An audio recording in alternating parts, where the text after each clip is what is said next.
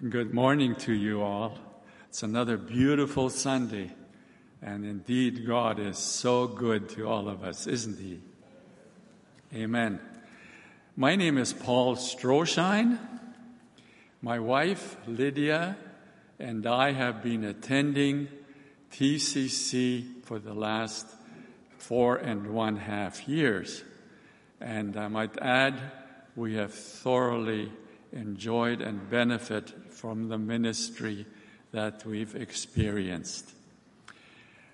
Our scripture this morning is a very interesting one because it's one of the main reasons that we are here today. And it is the gospel being introduced and confirmed to the Gentiles. And a Gentile, Cornelius, has invited Peter to his house. Is just an amazing story.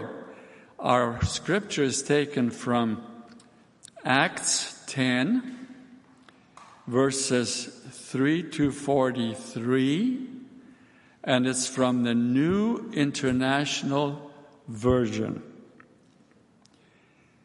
And Peter gets a chance to speak at Cornelius' house, and here is what he says. Then Peter began to speak. I now realize how true it is that God does not show favoritism, but accepts from every nation the one who hears him and does what is right. You know the message God sent to the people of Israel, announcing the good news of peace through Jesus Christ, who is Lord of all. You know what has happened throughout the province of Judea, beginning in Galilee, after the baptism of John, that John preached, how God anointed Jesus of Nazareth with the Holy Spirit and power, and how he went around doing good and healing all who were under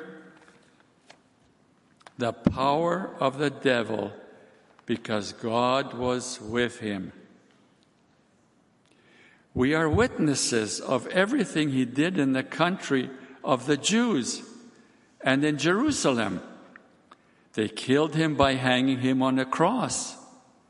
But God raised him from the dead on the third day and caused him to be seen.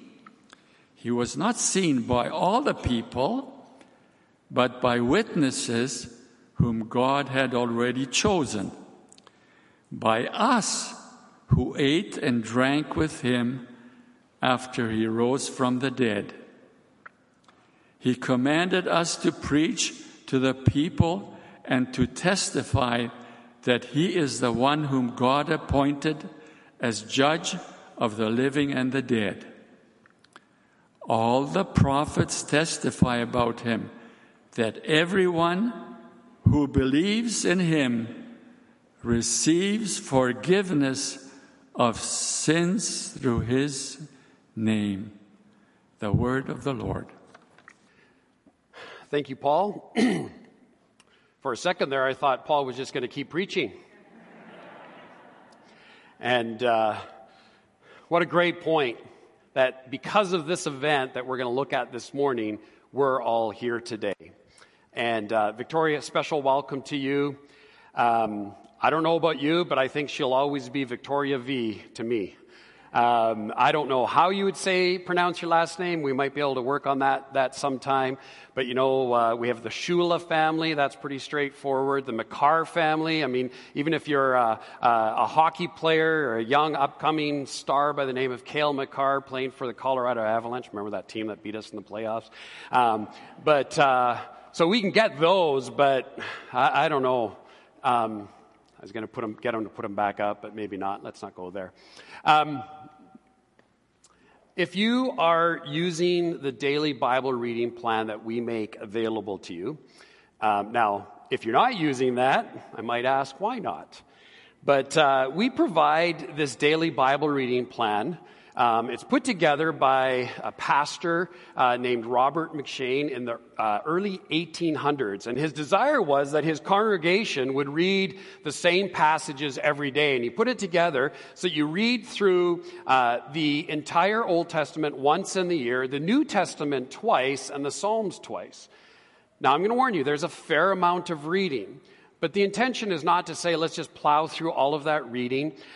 Maybe you just take one column and you read through it. Maybe you split up. There's actually 4 different passages that you read on any given day. Maybe you do 2 in the morning and 2 at night.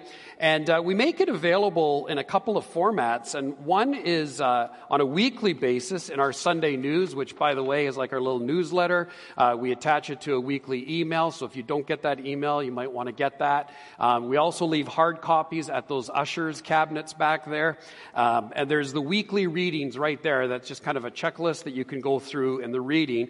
And then also at the back table, we have more of like a brochure that actually has the readings for the entire year. And so if you want to follow along and kind of read Scripture in community, that would be the way to do it. Now, of course, if you're using kind of an app of some kind, maybe you're using YouVersion, you can search for a Bible reading plan. It's an interesting spelling. I think it's M-CHEYNE, McShane. And if you find it on YouVersion, you can use it. I use Dwell. And then Bible Gateway is just a free resource, BibleGateway.com. And again, if you go to Bible reading plans, you can get that as well. But why do we make a big deal about that, other than to say that it's important for us to have a practice of daily Scripture reading? We're currently actually reading in these days and these coming weeks through the book of Acts.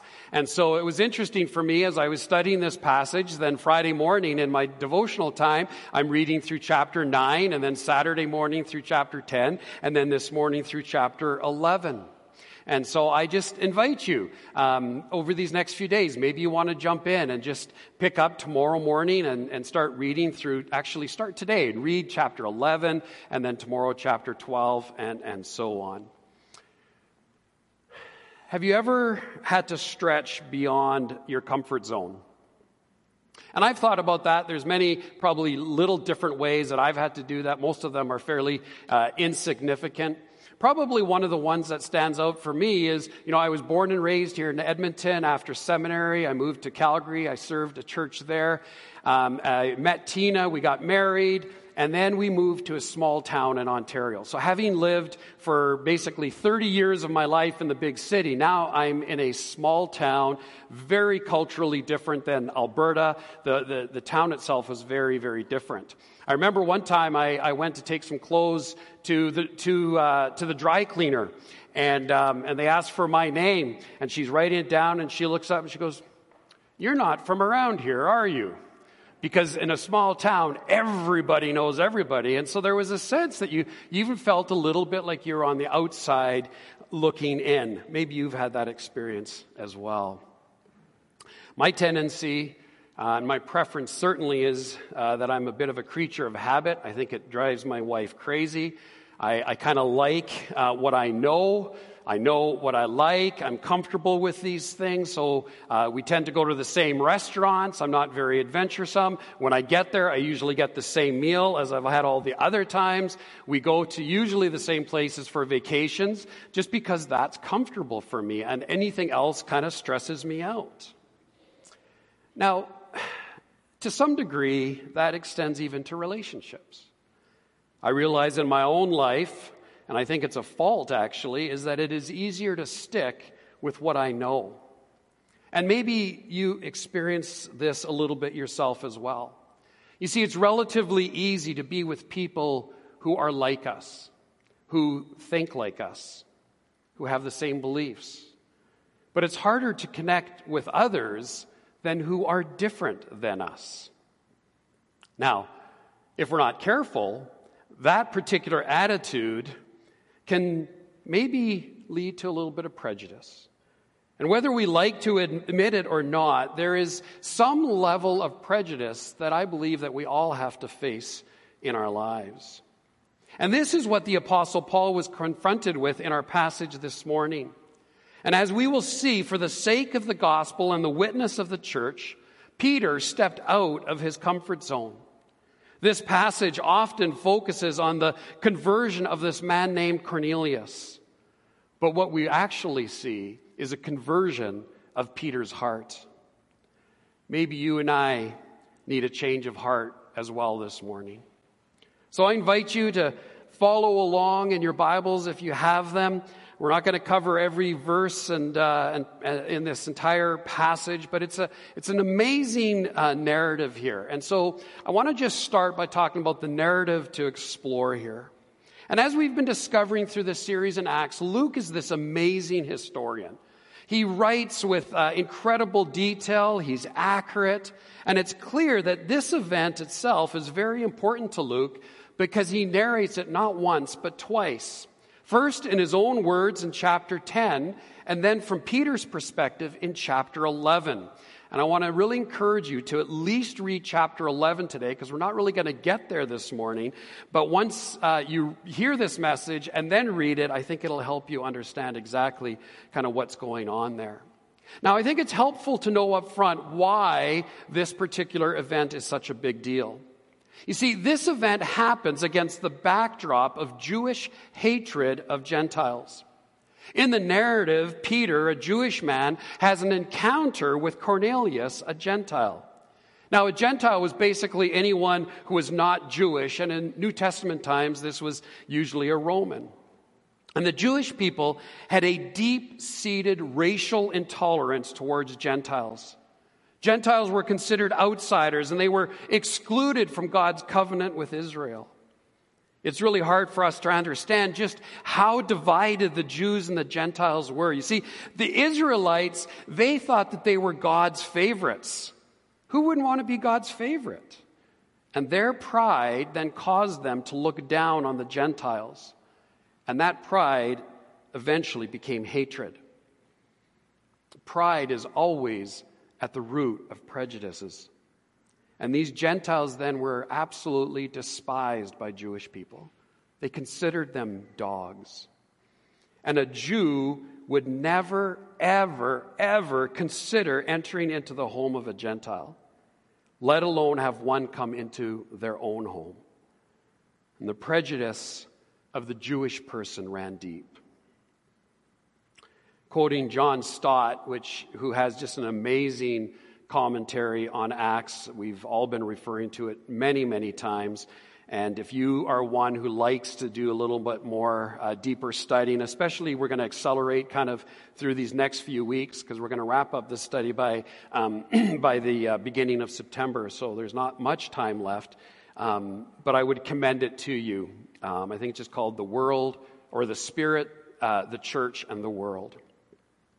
Now, quoting John Stott, this is what he says about this tension between Jews and Gentiles. He says, "This, then, was the entrenched prejudice which had to be overcome before Gentiles could be admitted into the Christian community on equal terms with Jews, and before the church could become a truly multiracial, multicultural society." And Luke, at the end of chapter 9, Verse 43, he drops a little hint there that Peter's prejudices are starting to soften a little. And Peter writes there that he stayed, this is Peter, stayed in Joppa for some time with a tanner named Simon. Now we read that and we might just think, okay, well, it's just a detail. What does it really matter? But it actually matters a great deal. Think about the trade that this man named Simon was doing. He was a tanner. We know what a tanner is. It's somebody who takes the skin off of dead animals and uses the leather hide and makes things with it. The Babylonian Talmud, which is a collection of rabbinic teaching and interpretation that was made during the 3rd through 6th century, says this: "Woe to him who is a tanner by trade." Well, okay then. But if you think about it, this tanner handled dead animals. That made him ceremonially unclean, which then meant that to be a tanner was in fact a demeaning trade from a Jewish perspective. that and their shops tended to stink. And so they were always on the outskirts of town. And later on, Luke adds this little detail that the home where Peter was staying, this Simon the tanner's home, was down by the sea. Okay, so it was kind of just, they were ostracized. They were set off to the sidelines. And so let me just organize this thought around this narrative in these three ways. First, the vision, then the message, and then the result. So the vision. This is a big deal. Peter has this vision. And the text says that he goes up on a roof, which is always a good place to go to find a little silence and solitude, a good environment in order to pray. And Luke is so good at giving just the right amount of detail. Peter, he says, he gets hungry while he's praying. And so what happens? Just like you and I, we maybe get a little distracted, and he starts to think about what else but food. And so this meal is being prepared. And while this is happening, Peter dozes off. The text says he fell kind of into a trance. And in that state, he has this vision. And in chapter 10, verse 11, this is the description of the vision. He saw heaven opened and something like a large sheet being let down to earth by its four corners. It contained all kinds of four-footed animals as well as reptiles and birds. Now, if that vision wasn't enough, he then hears a voice. Get up, Peter, kill and eat. Now, wait a second, thought Peter, this doesn't sound kosher. And so he says, I have never eaten anything impure or unclean. In other words, he followed the strict Jewish dietary laws. And so he actually finds this image revolting. So he's having none of it. And verse 15, the voice spoke to him then a second time. He says, do not call anything impure that God has made clean. And this vision did not happen once, not happen twice. It actually happened 3 times. Maybe Peter was a little slow to get the message. But then the sheet was taken back to heaven. Now, if you saw a vision like that, you probably would be feeling a little bit like Peter did. He was a little bit confused by it all. The text says that he was left wondering and thinking about the vision. And so what does the vision mean? Well, I'll cut to the chase and quote John Stott again because it's just so good. He just says this. Although this vision, the vision of the sheet with the four-footed animals, the reptiles, and the birds, although this vision challenged the basic distinction between clean and unclean foods, which Peter had been brought up to make, the Spirit related this to the distinction between clean and unclean people and told him to stop making it. And Peter gets it. Because later in verse 28, chapter 10, he says, you are well aware that it is against our law for a Jew to associate with or visit a Gentile. That's what I was referring to earlier. But he says, God has shown me through this vision that I should not call anyone impure or unclean. And so to prove it then, the Gentile men who had been sent by Peter to Peter by Cornelius, they stayed then with Peter as his guests in Simon the tanner's home. And so now, if you're following along in your Bibles, picking up in verse 25, Peter ends up being a guest then in Cornelius' home. So he travels from Joppa to Caesarea. Cornelius is there having a house party. His relatives and close friends were there. Luke describes it as a large gathering of people. Now, all of this is coming about because Cornelius himself also had a vision while he was praying.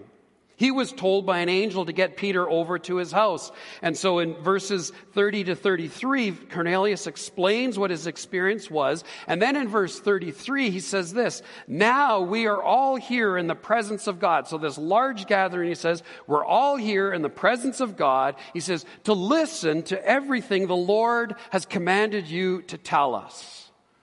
Every preacher's dream, right? What an opening. What an opportunity. This receptive and eager audience who says, listen, we've gathered in God's presence to listen to everything the Lord has commanded you to tell us. As an aside, I think that's a great way to come to church. Eager, desiring to listen to everything that God might say to us. And so Peter begins. And these are the verses that Paul then read for us. But now with some background, maybe they make a little bit more sense. And Peter says at the end of it, humbly and contritely. And it's absolutely clear that he has now learned from his experience that this vision had changed his heart. And in verse 34 and 35, he says, I now realize. In other words, he's saying, I was wrong. I had it all backwards. But I now realize how true it is that God does not show favoritism, but accepts from every nation the one who fears him and does what is right. In other words, God accepts those who come to him in faith and repentance. God does not look at anything external. He looks at the heart. And he sees beyond race and culture and nationality and appearance and class. Not that we then do what is right in order to be accepted by God. That's not what he's saying. He's saying that because we are accepted, we then have a desire to live rightly, to live in obedience, to live according to God's word. This is the message then he has for everyone. Because in verse 43, again, he makes it clear, everyone who believes in him, who believes in Jesus, receives forgiveness of sins through his name. That salvation is available to everyone who believes, to every single person across the entire world, to those who would put their faith in Jesus. Now, Peter's heart has changed. But what doesn't change for Peter is his message. Look at these verses now, because the message that Peter shares is in fact the good news of peace through Jesus Christ. His message covers three important events, factual events about the life of Jesus. So number one, he talks about his life. Beginning in verse 37 through the first half of verse 39, he says to this audience who's now eager to hear what he should say to them, eager to, like I said, listen to everything the Lord has commanded you to tell us. And he looks at them and he says, you know what has happened. You know what has happened. In other words, he recognizes some of their common knowledge about the life of Jesus. Stories about Jesus were being shared with people. How he was empowered by God through the Holy Spirit, how he healed people, the lame walked, the deaf could hear. And the life of Jesus was this living testimony of the power of God at work in his life. And Peter says, we are witnesses of everything he did. Again, going back to McShane's Bible reading, it was earlier in the week reading Mark chapter 3, and it was the calling of his disciples. And as I was reading that, there was one little phrase, just as it talked about the calling of the disciples, he said, to be with him. That was the purpose of the calling of the disciples, the apostles who would follow Jesus. The purpose was to be with him. Why were they with him? So they could be eyewitnesses of everything that Jesus did. They followed him around. They were with him, and they saw the way that he lived his life. And so Peter talks about his life and all that has happened. And then he talks, secondly, about his death. Verse 39b says, they killed him by hanging him on a cross. And again, just a simple reminder that Jesus bore our sins. He died in the place of sinners. You see, the penalty for sin is death, and somebody had to pay the penalty. And so Jesus stepped in and took upon him a debt that he did not owe. And so his message is quite simply the gospel, his life, his death, and thirdly, what? His resurrection. And you see Peter doing this several times already in Acts. This was the gospel message. He lived, he died, he rose again. Because verse 40, but God raised him from the dead on the third day and caused him to be seen. His resurrection was verified by others who had seen him alive. You see, Christianity is not just some theory. It's based on factual events from the life of Jesus here on earth. Sure, you and I have not seen the risen Jesus with our own eyes, but the resurrection itself is a historical fact that a whole host of reliable witnesses can attest to. And our faith rests on that fact. And so Peter gets up, he's given an opportunity to preach the gospel, and he starts not with, this is how Jesus can change your life, this is what he means, you can have way more peace. No, he says, listen, Jesus died for our sins. He lived, he died, and he rose again. And look at then lastly at the result. Because the text says that while Peter was still preaching, all who were present must have come to faith in Jesus because the Holy Spirit came on them in the same way that he had come on the Jewish people at Pentecost in Acts chapter 2. And so this was a sign to Peter that absolutely and unequivocally God does not show favoritism, but he accepts anyone who seeks the truth. And he said in verse 47 then, surely no one can stand in the way of their being baptized with water. They have received the Holy Spirit just as we have. Just as we have. Now it's interesting to note, and I hope I don't go off too much of a rabbit trail here, but Cornelius, this Gentile, who has this vision, who calls for Peter, Peter shares this. He's one of these people who are converted. And one of the descriptions about Cornelius himself is that he, in fact, was a devout person. He's described as a God-fearing person. He's a generous person. And he prayed. But one thing he missed is he didn't know Jesus. He did not put his faith in Jesus until this event. And so if God now accepted all of these people that had been gathered in this home of Cornelius, the point simply is this. What was to prevent the church then from accepting all of them into fellowship? And so Peter says they're all baptized, which was this outward sign that demonstrates the reception of people into the family of God. And so that's this narrative that is being shared here. The vision that Peter had, the message that he shared, and the result of the preaching of the gospel. So let me just touch on a couple of lessons to learn, and then I want to try to give us some really practical practices to pursue. Some lessons to learn, and again, anytime you come to the text, God's Spirit works, and maybe there's already something that you're just like thinking about. That's the Spirit of God at work in your life. I haven't even had to say anything, but God's Spirit is just pressing some truth home into your heart, and that's for you. But here's some specific ones that I think are important for us to consider this morning. And the first one is this. It's just that the gospel is for everyone. The gospel message of Jesus Christ is for everyone. And we need to have a right attitude toward the whole world.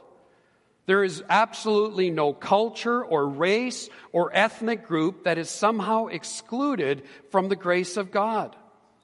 Many will say that the ground is level at the foot of the cross. There's no higher-ups. There's no hierarchy. There's no looking down on others.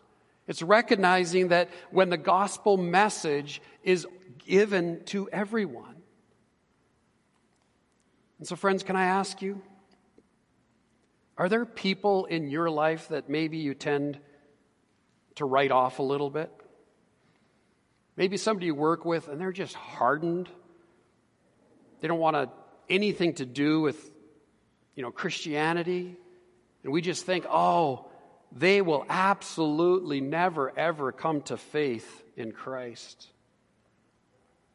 Can I encourage you today with this? We absolutely do not know how God is at work in another person's life.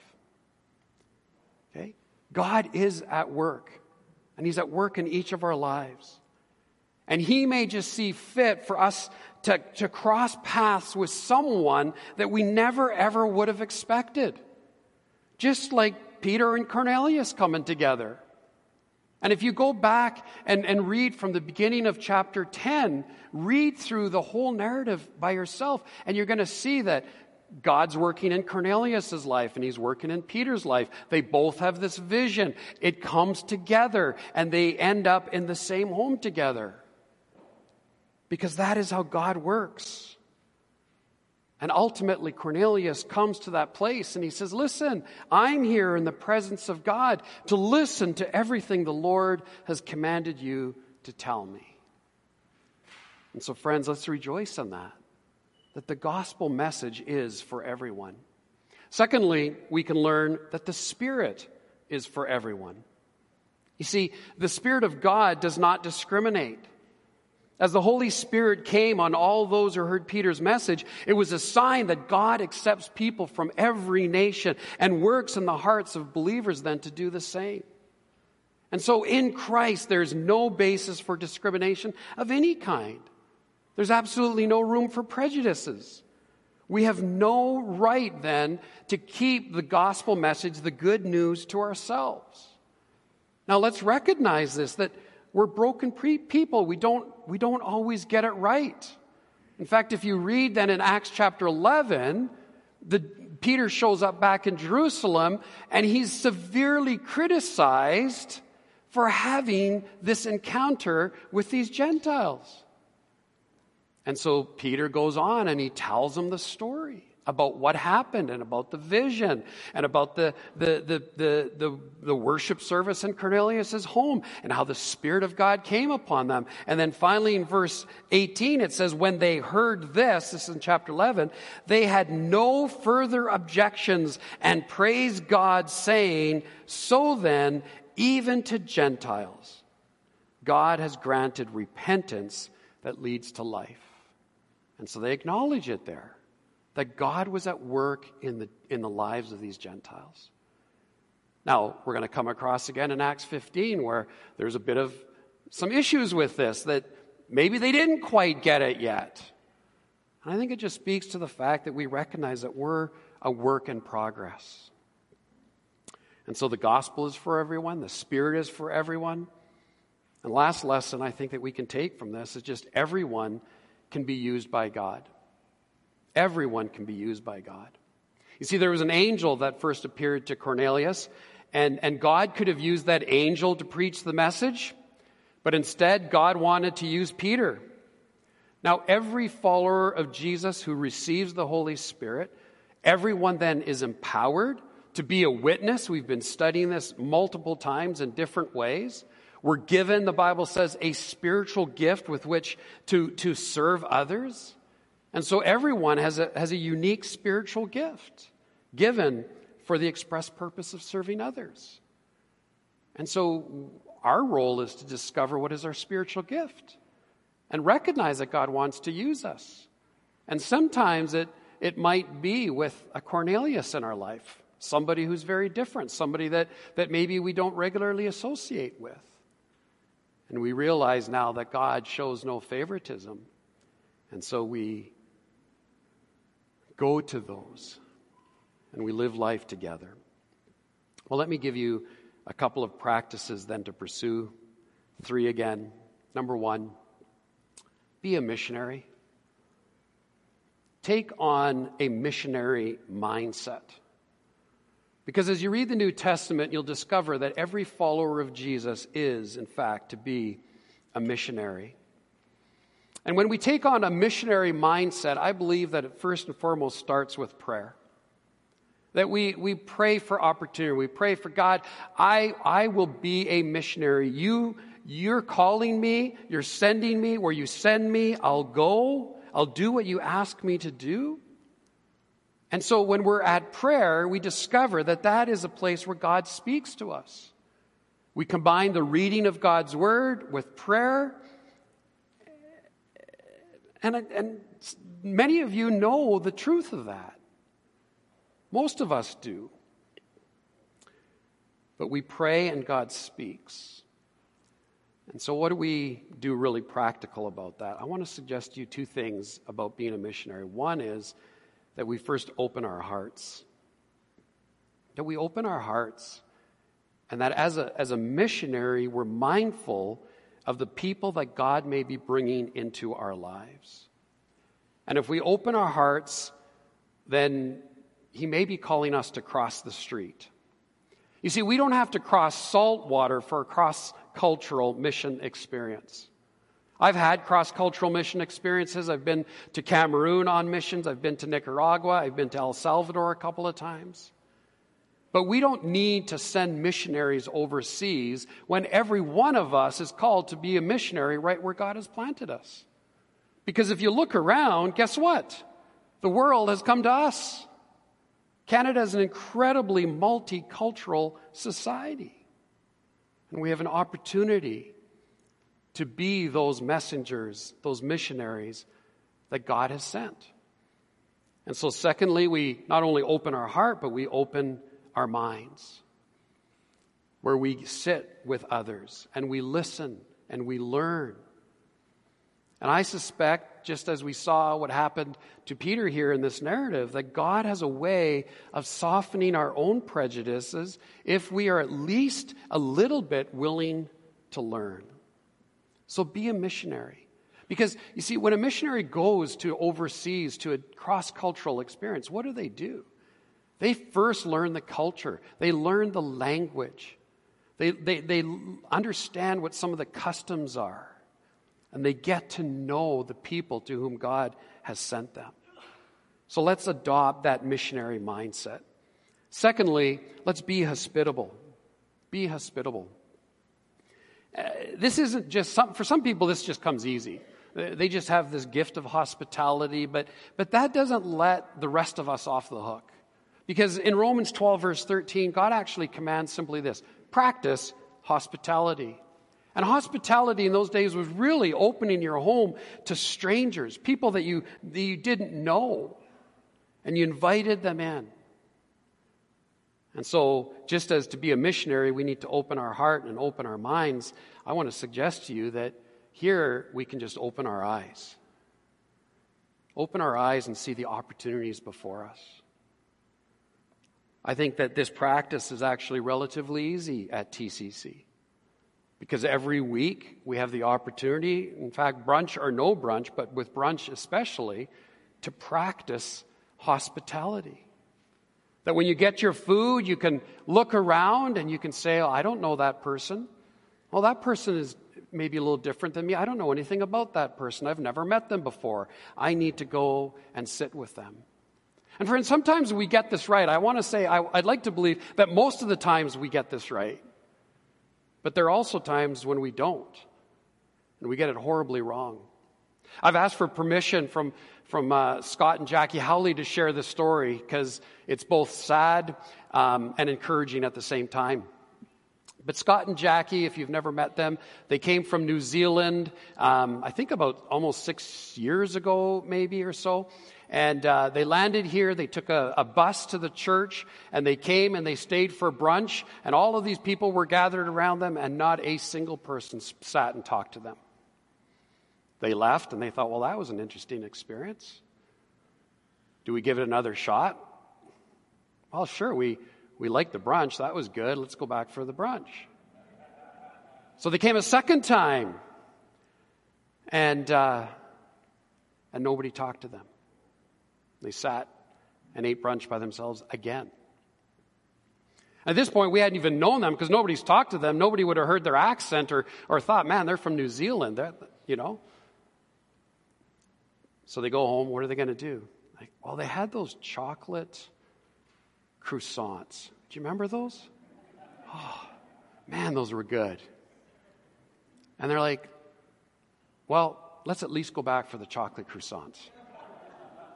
And if nobody talks to us on this third time, we'll find another church. And God would lead Sid and Faith Page to sit with them and talk to them. They're still part of our church. And I watched Scott during brunch chances are, if you are fairly new to the church, you've probably met Scott, because he knows what it's like to be overlooked. See, friends, we got a problem. We don't have the chocolate croissants anymore. They don't make them anymore. But if we open our eyes and sit and eat with someone who's different than our regular group of friends, where we recognize that as a church, just look around, we're a fellowship of difference. We have different ages, different ethnicities, different marital status. Those of us who are married probably have no idea what it's like to be single in a room full of married people. Or someone with a visible disability. Maybe we have a child with special needs. Talk to somebody. Find out just how hard that is. So let's open our eyes to be hospitable, and secondly, open our homes. You see, brunch is a great start, but when we invite someone who is different to our homes for a meal, we have more opportunity to get to know one another and learn about one another. And this extends not just to people within our church, but I want to encourage you, invite your neighbors. I suspect if you think around you, maybe 3 houses to the right and 3 houses to the left, maybe a couple houses across the street, whatever it is, you're going to recognize that there's people from many different cultural and ethnic backgrounds living right around you. Start just with that relationship. Because you never know how God will use that encounter in your life or the life of the person that you invite into your home. Are you with me? Be a missionary, be hospitable, and lastly, be a witness. Open your mouth. Declare truth. Share what Jesus is doing. Romans 1 verse 16, "For I am not ashamed of the gospel, because it is the power of God that brings salvation to" who?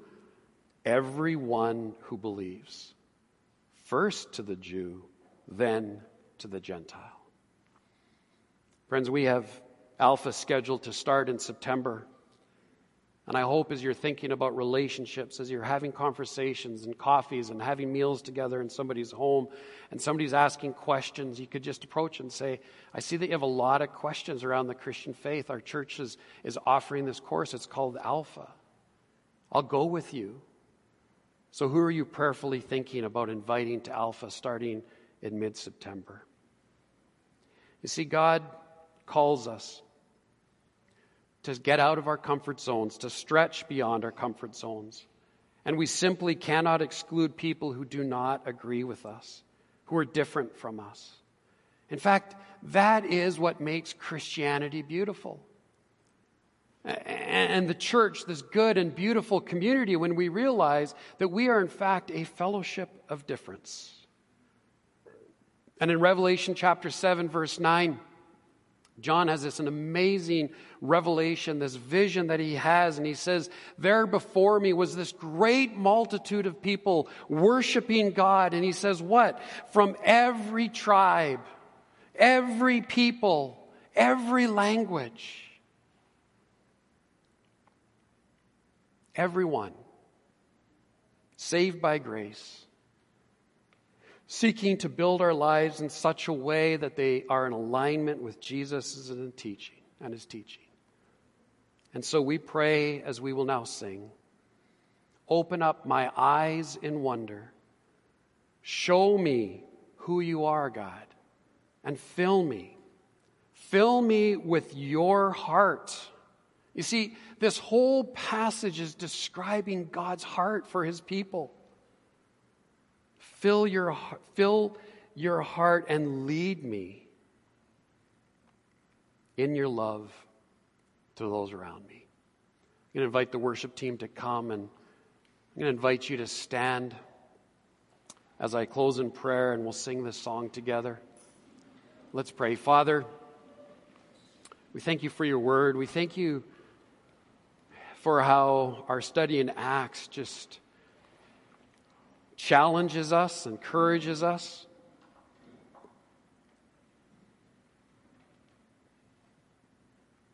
God, like Peter, maybe we are in need of a change of heart this morning. God, reveal to us those places where maybe it's hard for us to admit, but there is prejudice. And I pray that we would be people about racial reconciliation. And I love the fact that I can look out at this congregation and see that we have people from the Far East and the Middle East and from Central America and Europe, Africa. God, we're thankful for what you are doing. And I pray that you do more of it.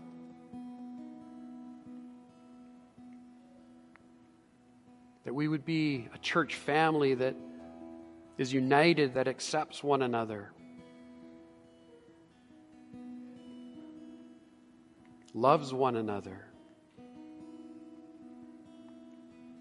So, Lord, change my heart. Change our hearts. And Father, maybe there are those here this morning that can identify with Cornelius a little bit. Maybe they are people who pray and are generous, devout, even God-fearing. But they have not yet encountered the living Jesus. God, bring them to yourself and pour your Spirit into their lives in such a way that it's unmistakable. And that we would all realize that, yes, in fact, God shows absolutely no favoritism. And so, God, build our lives, we pray, in Jesus' name. Amen.